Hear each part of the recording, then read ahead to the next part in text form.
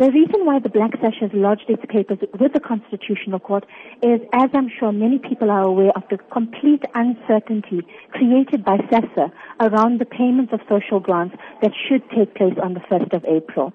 We are concerned that SASSA doesn't seem to have its house in order.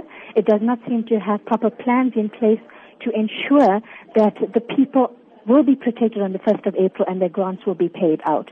Due to this lack of uncertainty, due to the doubt that's been created, due to the fact that our beneficiaries are contacting us almost on a daily basis to ask what's going on, we felt that as Black Sash and the rest of civil society, we couldn't keep quiet about this, and we needed to make sure that there were some measures in place to ensure that at least the Constitutional Court has oversight on this matter so that it can protect the beneficiaries to make sure that they have access to their constitutional right to Social Security. Talk to us about the concern coming through from social grant recipients who may not receive their payments at the end of March. The worry from all these beneficiaries is the fact that they depend on this grant as a means of livelihood, as a means of survival. We know for a fact that the go-go that's getting her older person's grant is not just living on their grant for herself. She's taking care of grandchildren, she's taking care of the unemployed members of the family.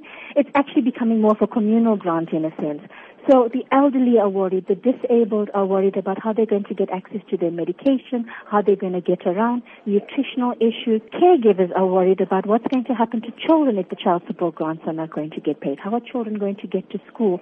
How are they going to make lunches for their children, etc.? So we're talking about real bread and butter issues because this affects 17.6 million people in our country. Is there a chance that the contract with the Cash Paymaster services will be able to get renewed, or should SASSA look at the option of contracting another service provider to issue the payments? I think we're beyond the fact of a new service provider being entered into before the 1st of April, so we suspect that there is obviously, and this has been the word from SASSA itself, that they are entering into a negotiation with CPS on a new contract going forward as of the 1st of April.